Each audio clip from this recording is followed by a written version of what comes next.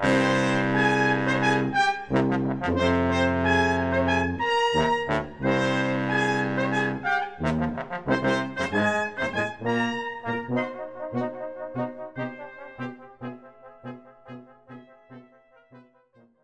everybody, and welcome to another BP Movie Journal, the show we do where we talk about the stuff we've seen since the last time we did one of these.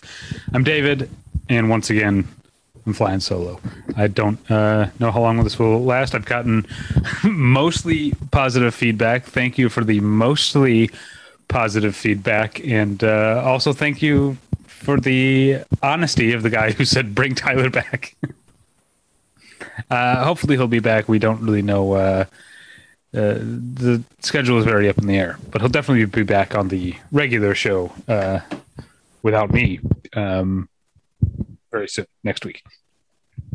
But I'm just going to jump into what I've been watching since the last time we did one of these, which was, what was the last thing I talked about? This is the problem. Okay, I think the last thing that I would have talked about was Everything is Copy. Yes, that's right. Okay, so I watched an earlier than he was famous in America, at least, Ang Lee film called Pushing Hands that has recently been restored and had a re-release. I'm sure there's a Blu-ray coming. Pushing Hands is the title comes from a Tai Chi and other martial arts technique, I guess. And the main character is an old man who is a Tai Chi master of sorts, but he has been moved from his home in China to live with his son and his son's white American wife in somewhere in New York State. And it's it's got a lot of Ang Lee in it. I feel like the movies that he's best known for, at least in the US, tend not to be comedic. This one's definitely a comedy, but it also has that sadness and that longing and that loneliness that we see in other films, you know, from everything from obviously Brokeback Mountain, but Sense and Sensibility and Ash Storm and all of these movies that have a lot of sadness or longing in them. The main clash is between this man and his daughter-in-law, who they don't get along. She works out of the home. Her husband / the man's son is away at work all day, so they're home alone all day together and clashing. So he starts taking teaching a Tai Chi class at a local, I don't know, community center or community center or something, and he meets another teacher who makes dumplings, and they have a bit of a friendship or maybe something more. It's a very sweet movie, but not in a way that is in any way saccharine or cloying. It's there's a lot of honest sadness at the heart of this movie. It's called Pushing Hands. Next, I put this in my Letterboxd because it's feature length. I don't know if you would consider it a movie, sort of a concert film of sorts. It's John Leguizamo's Latin History for Morons, and it's a sort of one-man show in which John Leguizamo talks about trying to teach his son about their familial, not familial, but their ethnic history as Latinos. And I don't know.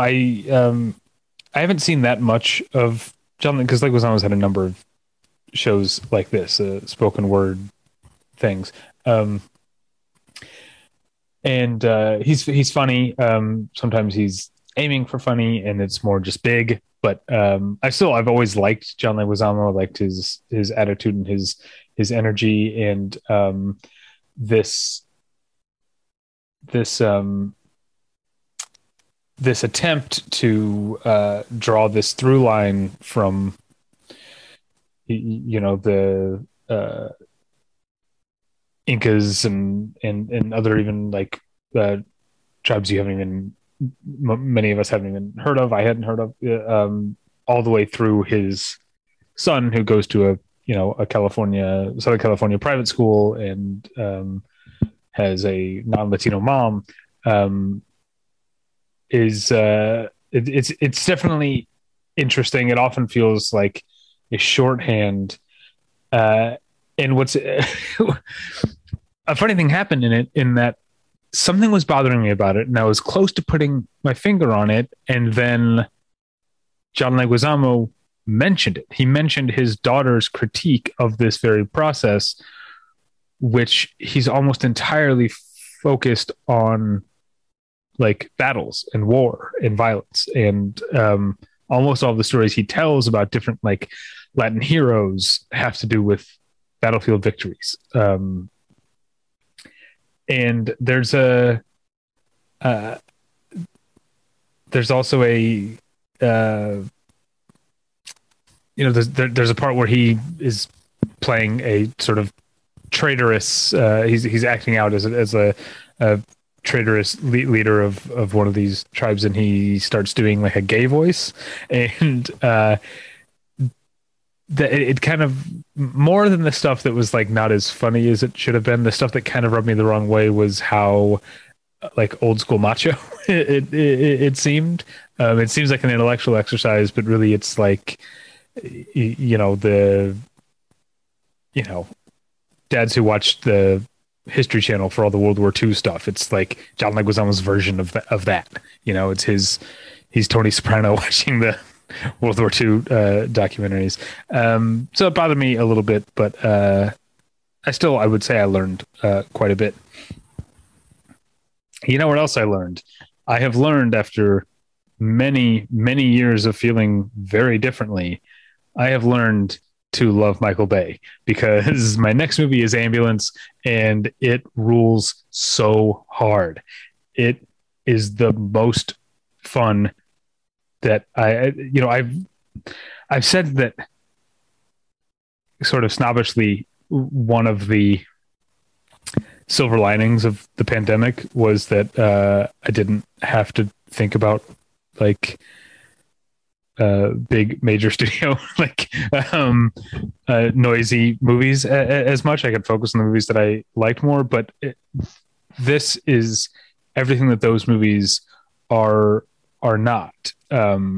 It's not just in its conception where it's a standalone movie that is not meant to be like, I mean, it is a remake, but it's not based on like recognizable IP, if you will, and it's not meant to spawn sequels or tie into other cinematic universes or anything. It's a standalone movie that is also just pure spectacle. It's ferocious forward movement. It's explosions and flight, both of like cars flying through the air, and a lot of drone shots. The drone shots are also not what you've seen. You've seen these like Alex Gibney documentaries where he constantly returns to like drone shots, like soaring, gliding over some location that's specific to the documentary. This is not that. The drones are moving. Again, this movie is about speed and forward momentum. And the drones are flying not just forward, but sideways, up along buildings, through bridges, like bridges under construction. More on that in a second. It is unceasing spectacle in a way that feels like it's made by someone who loves this shit. It does not feel like it's patronizing or condescending, and it also feels like it's made with love. And that's what I wanted to get at. Something else about it. It is, if you've seen the posters or whatever for the movie, it's the LA in the middle of Ambulance is capitalized or a different color or whatever. It's more than I think he's ever done before. It's very specifically a Los Angeles movie. I guess the Bad Boys movies are specifically Miami, and this is just my Prejudice is a guy who's spent all of like 6 hours in Miami once. um, I don't know the city very well, but LA I know because I've lived here for uh, long enough that my living here is almost old enough to vote, if that makes sense. That's how long I've lived here. And this movie is so, in a way that I don't think is a coincidence, so specifically about not just Los Angeles, but Los Angeles now, right now, in this moment, coming out of a pandemic. Homelessness has soared, and there's no attempt to sanitize the city and avoid like tents and encampments and stuff that are um, in the area because it's almost entirely downtown. But also his choice. I mentioned a bridge before. He specifically shoots a drone flying over the currently under construction new Sixth Street Bridge, which the Sixth Street Viaduct, the old bridge, was torn down for, you know, what many historians or preservationists, I guess, would call kind of bullshit reasons. Um, and so you're seeing that under construction. There's also a part where a bunch of like police snipers are up on top of the LA Times building, which, if you know now, like the LA Times building is like historic, like a part of Los Angeles' history. It's now essentially empty. The LA Times is run out of El Segundo now. It's empty, and it's about to have a bunch of towers built around it. So this view that the police have on the roof of the LA Times building with these snipers, that view is not going to exist in a couple of years. And it really felt like Michael Bay just, obviously there's a lot more that went into it, but he's like, it feels like I'm running around downtown with a camera and capturing the way that it looks and feels now, because it will change. Los Angeles is always changing. Los Angeles doesn't have a lot of respect for its own past. It is sort of like internalized the dig against it from other older cities that say it's too young to have any culture. Meanwhile, like, you know, there were when people say that, like, you were talking about white people, right? Because there have been people living in this area for thousands of years. Anyway, I'm getting way far afield, but you're kind of maybe getting why this movie spoke to me so much. But on top of that, it's just a ton of fucking fun. Definitely worth going to the theater to see. Not worth seeing, not even in an ironic way, is Valerie Lemercier's Aileen. I don't know if you're like me, you'd heard a lot about Aileen because it feels like a psychotic vanity project. It's an unauthorized biopic of Celine Dion, like fictionalized movie that is based very clearly on the life of Celine Dion. You know, down to like the number of siblings and that she has and everything. But the thing that if you don't know, the thing that got so much attention about it is that the director and co-writer, Valerie Lemercier, is also the star. She plays Celine Dion the entire movie. The movie covers her entire life. That means she is playing Celine Dion as, like, in one shot, one scene, like a 5-year-old, and then like a 12-year-old, and then, you know, a teenager, and this is a middle-aged woman. I'm not saying that, you know, she's a lovely woman. It's just, it's very obvious that it's you know, the scene when her older siblings are all performing and she's peeking over the edge of the stage, and it's clearly like, okay, there's a 50-year-old woman on her knees there, and that's just like the top of her head pretending to be a 5-year-old standing there. It's super weird, and that's what got it a lot of attention. And I would say the thing is, it moves pretty quickly, almost too quickly, even though it's over 2 hours. It's just like, you know, skimming really through Celine Dion's life, which means it moves fast enough that this kind of stuff happens all in the first like half hour or so. And you would think that a filmmaker who decided to do that would be like a Tommy Wiseau type, like someone so unself-aware that the rest of the movie must be of exercise in weirdness as well. But it's actually just like a pretty boring, lame, superficial biopic. The only thing that's most I guess, notable about it, given where biopics have gone.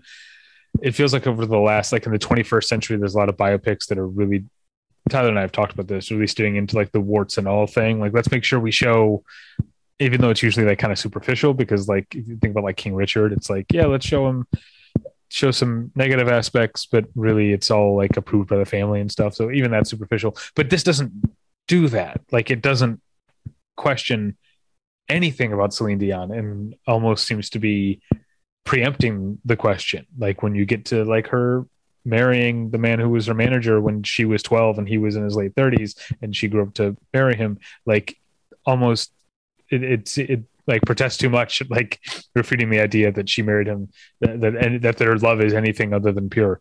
um and I guess I feel like even saying this, I'm making it sound more notable than it is. It's really just a dumb, boring biopic for the most part. Um, Also, it has, this is just really nitpicking, but it's fun to do that with movies that are already established to have been bad. But one of her, Aileen, Dion, Aileen's like closest confidants in the last half of the movie is her um, makeup artist, who like is her dedicated makeup artist who does all of her shows. She does sometimes two shows a night in this Las Vegas residency. He tours with her for years, and like literally for like decades. And then we're supposed to believe, because she lives in this enormous mansion outside of Las Vegas, which is probably actually true. I'm guessing with Celine Dion. And then there's a plot thing where we're supposed to imagine that this guy lives in like a studio apartment off of like Fremont Street in Las Vegas. And it's like, if that's true, that's monstrous. I would hope that the person who has been Celine Dion's go-to makeup artist for 20 fucking years has been able to buy a house or something. Like it isn't, crammed into a bed sit. Anyway, dumb. That's a dumb nit to pick. But like I said, I'm already airing my grievances with this movie. So let's move on to Robert Eggers' The Northman. Yeah, it's very good. It's I'm assuming that people who listen to the show are already well aware of the movie.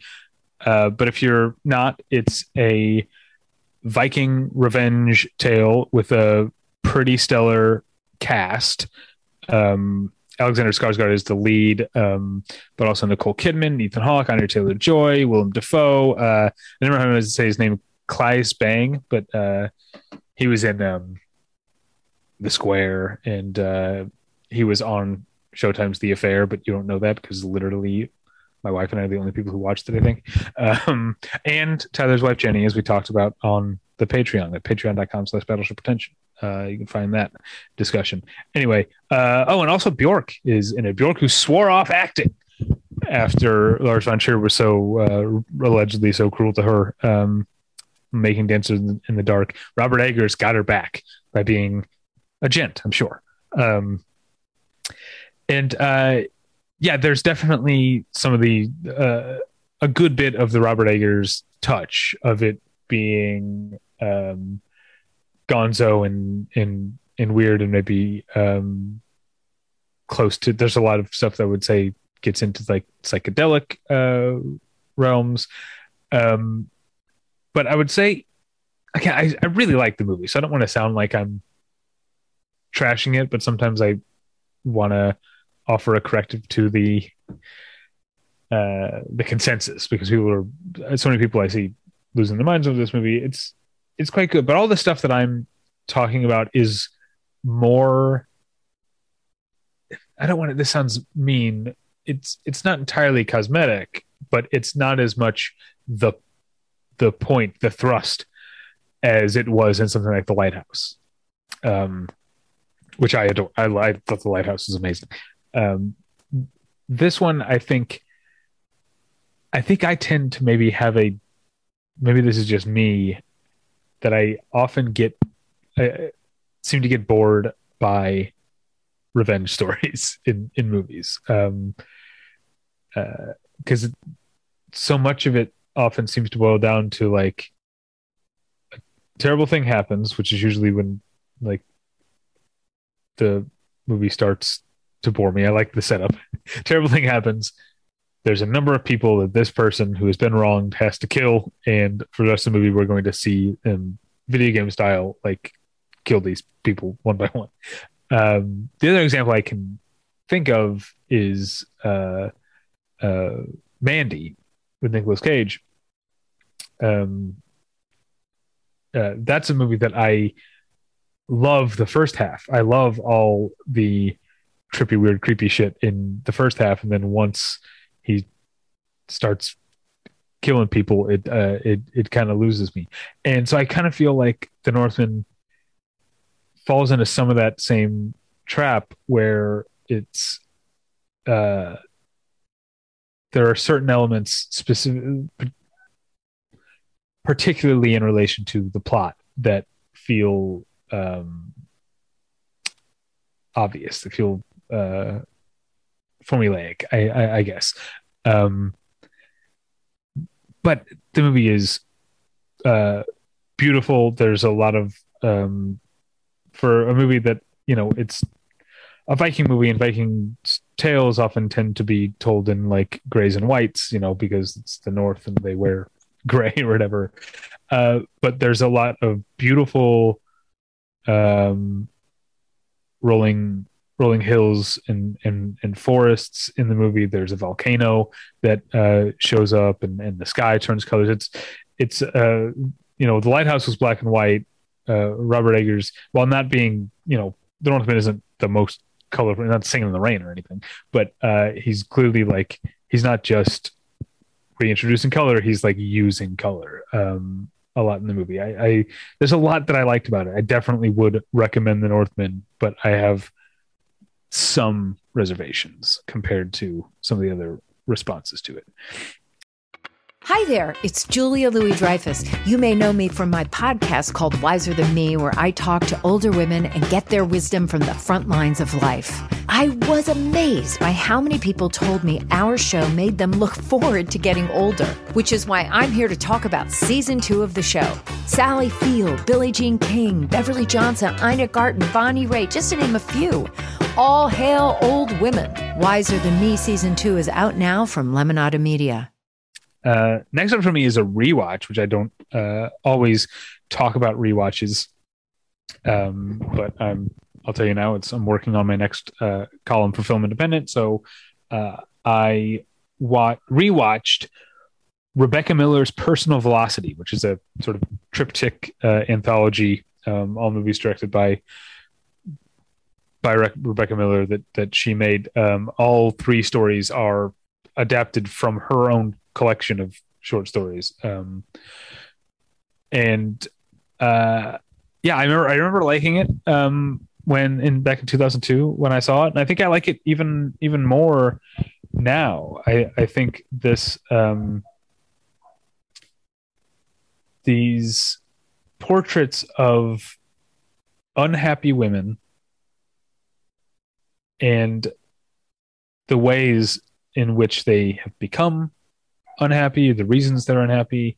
I think that these really stand out more now as we've come to talk over the last, certainly since this movie was made 20 years ago. We come to talk more about representation and making sure there's not like stereotypes or whatever, that they're not playing the standard, woman in a movie role. But there's also the opposite of there's the standard, like, quote unquote, strong female character. And these 3 characters that played by Kyra Sedgwick, Parker Posey, and Fairuza Balk are they're so messy, and they do things that you can't necessarily endorse, but they come from they come organically from the characters' collection of experiences and viewpoints and values. They're just characters, and I think I'm maybe it's because I've gotten older and I've lived more of a life than I had when I was in college, and I have a wider appreciation of different points of view. I hope I liked it even more. I think the Parker Posey story, the middle one, is the standout. Um, but all three are quite good. And yeah, more on Rebecca Miller in a minute. But in between, I'm going to talk about the new Gaspar Noé film, not Lux Eterna, which I think is coming out later, but was made first. Whatever, coming out at least in America. No, I'm talking about Vortex, the one he made just last year and is just about to come out in U.S. cinemas. And this is, in some ways, if you've read about it, people are talking about it as like a change of pace for Gaspar Noé. It's not like, full of like crazy shit happening like in Climax or super provocative shit like in Irreversible. It's a much more a much smaller story, but it also, so that those are ways in which it's departures, but it also is very Gaspar Noé in terms of it being like a feel bad movie. And this is me endorsing it. I think the movie's actually quite beautiful. But it's about an elderly couple, played by Dario Argento and Francois Lebrun, who live in the small apartment in Paris that they've lived in for forever and ever. And but she is disappearing to dementia. And the movie just follows them for a number of days, almost entirely in their apartment. And of course, this being Gaspar Noé, there's got to be some sort of formalist tricks. I mean, he does run the entire credits at the beginning, which is different. At least Climax, the credits ran in the middle of the movie, but here he runs them at the beginning. But no, the real formal gambit here is that the two characters each have their own camera. So even in scenes that they have together, there are clearly two different cameras shooting one of them, and then there's a split screen with like a gap in between. It's that thing where it's the squarish image with the rounded corners, and there's a little gap in between.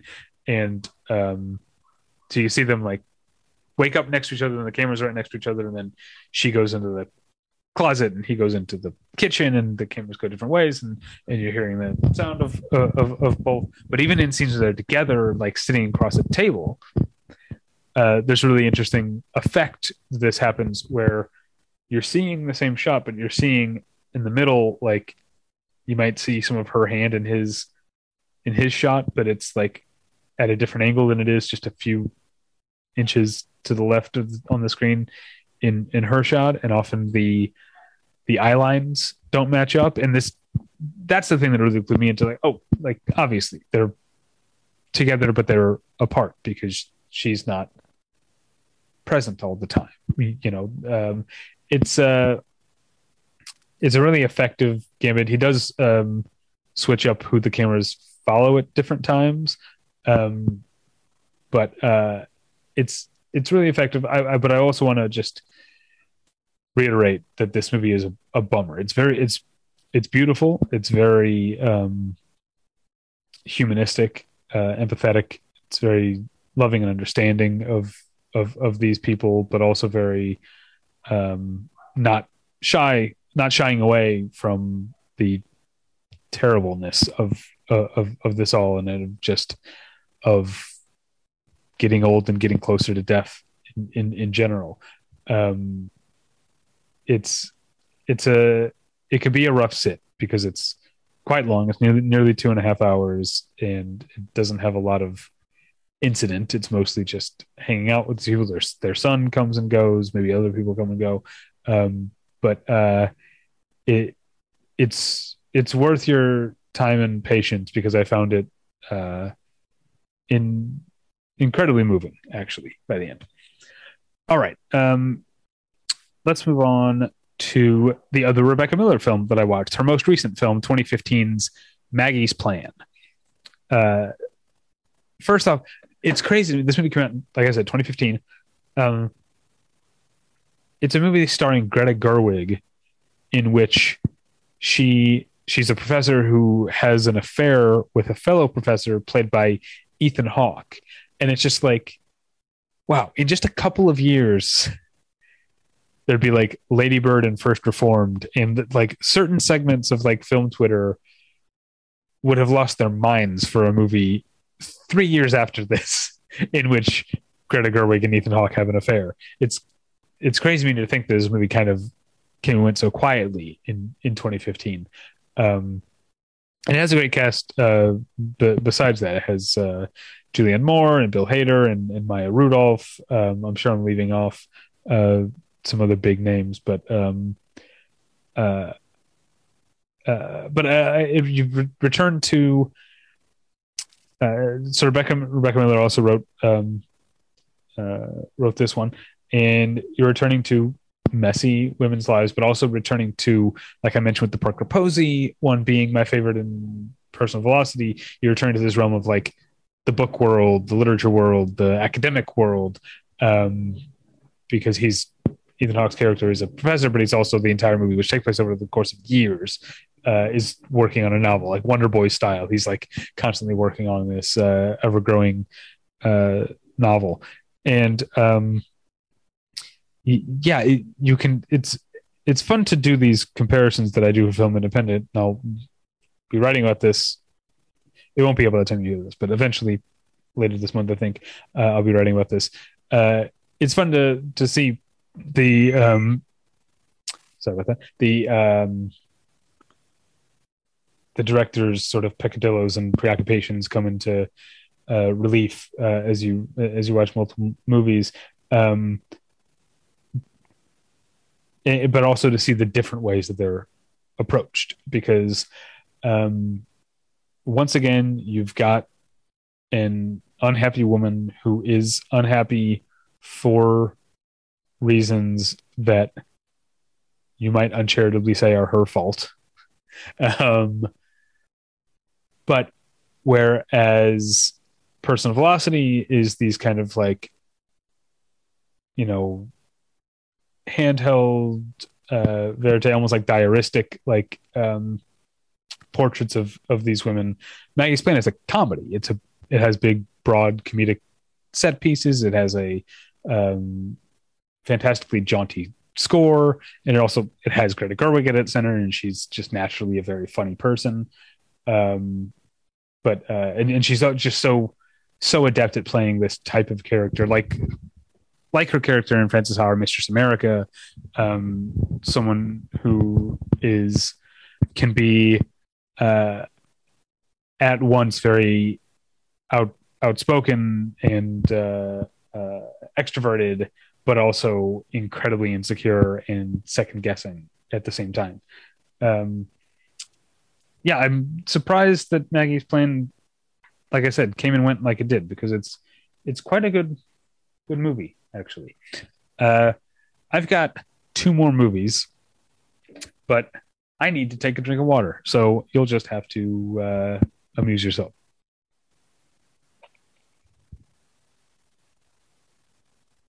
Okay, here we go. Home stretch. Two more movies.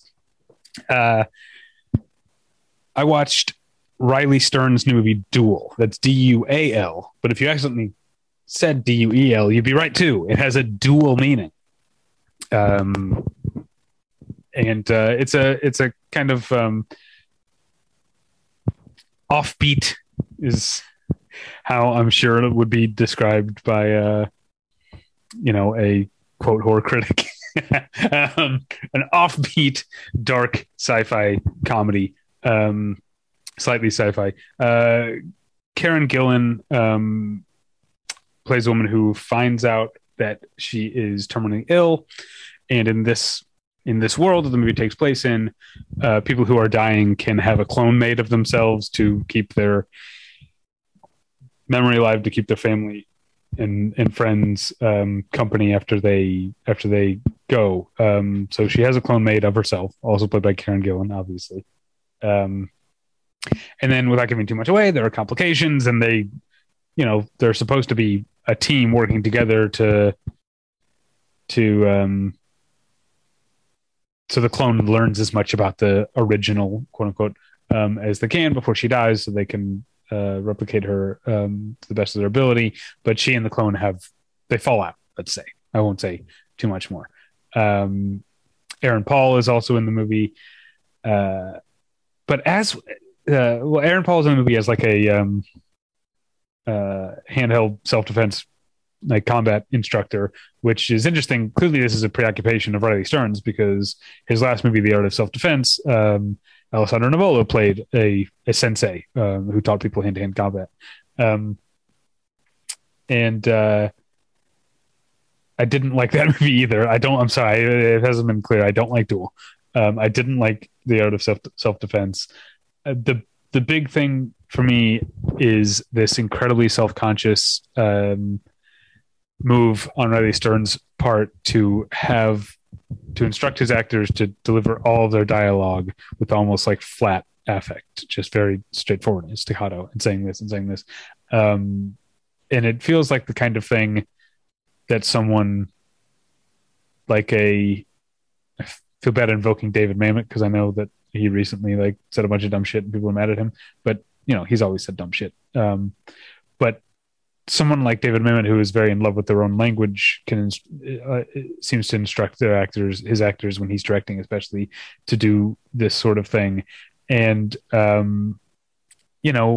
it works with him because he's like an eccentric. Where with Riley Stearns, it feels like a very self-conscious choice. It feels like he's aiming for that sort of thing, or it feels like he's trying to make his dialogue sound more clever or funny than it actually is. And it's just, I haven't seen his first feature, Faults. I don't know if it's the same thing, but this is 2 in a row now where this setting aside anything else I might like about the movie, the premise, there's a lot I didn't give away. The premise and the story that grows from it are actually fun. There's like some fun twists and wrinkles in this, but the presentation of the movie, especially in the way that the dialogue is spoken, it's too much for me. It gets old for me very quickly, and I don't get used to it. And the lighting and cinematography are kind of like similar. They're kind of like dry and cold. And it just seems like it's aiming for some sort of like distilled profundity that or some kind of comedy, or I don't even know necessarily what he's aiming for, but he didn't get it, at least not me. Another movie that you will be able to read my review very soon, or actually it might be up by the time you're hearing this, and I never know. I'm bad at time. And this is the final movie I'll talk about. Alessio Rigo de Righi and Matteo Zoppas's The Tale of King Crab. This is an Italian movie that seems to be a spate of really good Italian movies over the last few years. And this one it starts in the present day, where a bunch of I can't remember if they're like farmers or something, are sitting around talking. They're talking about like this tale of this legend who used to live in their neighborhood named Luciano. And then most of the movie it comes back to the men once or twice more, but most of the movie is the legend of Luciano. And yeah, it's a romantic story about what's what I'm looking for? A passionate drunk who stood up against the corrupt prince who looked down on the peasants and stuff like that. And he, yearned for the hand of farmer's daughter, and it has the feel of this old these old kind of like legends and folklore, and folk heroes. And the word folk kept coming up in my brain while I was watching it, because it also eventually veers into other kind of like folklore, folk songs. It takes on the trappings of like a Western, which is like a different kind of folk story. It's all very lovingly rendered by the cast. The Gabriel Cili is the name of the guy who plays Luciano, and also Maria Alexander Lungu is the farmer's daughter he pines after. They're both wonderful in the movie. That's like yearning and haunting and beautiful and sad and scary and violent and all of these. It feels like the directors Derigi and Zappis are really going for capturing a classical feel of what stories do and what the kind of stories we like. These stories that grow over time are told again and again for a reason, because they have all of these elements. And so it has this isn't like some period piece. I mean, it is technically a period piece, but this feels more like a bit of folklore or legend come to life. And I can't not mention, I'm mentioning the tone and the approach, but the cinematography. The movie was shot entirely in 16 millimeter film, and it has these living colors. The way that film, I mean, obviously I was watching a screener that's a compressed digitized file, but it has the way that film moves, and the colors are vivid, not just because they're brilliant and lush, but because there's a sense of the living to them, the way that they seem to just be slightly pulsing and not, the shapes in the screen don't have hard edges or right angles. It's all very living and pulsing and breathing and shimmering. There are a lot of shots of the water and the sunlight shimmering off the water, and the little bits of like lens flare turning into little starbursts around different objects. It's beautiful. The casting is also beautiful. Not just, I mentioned the two leads, but it feels like these directors, Derigi and Zappis, cast the movie based. I mean, there's good performances, but it feels like they cast first based on how much character does this person's face have, because there's just a lot of interesting, craggy faces with different shapes and again different colors. There's a lot of people with like, blotchy noses or cheeks and stuff like that. Maybe that's in the makeup. I don't know. But it's an example of just how everything in this movie seems to have been made with such a love for the making of it.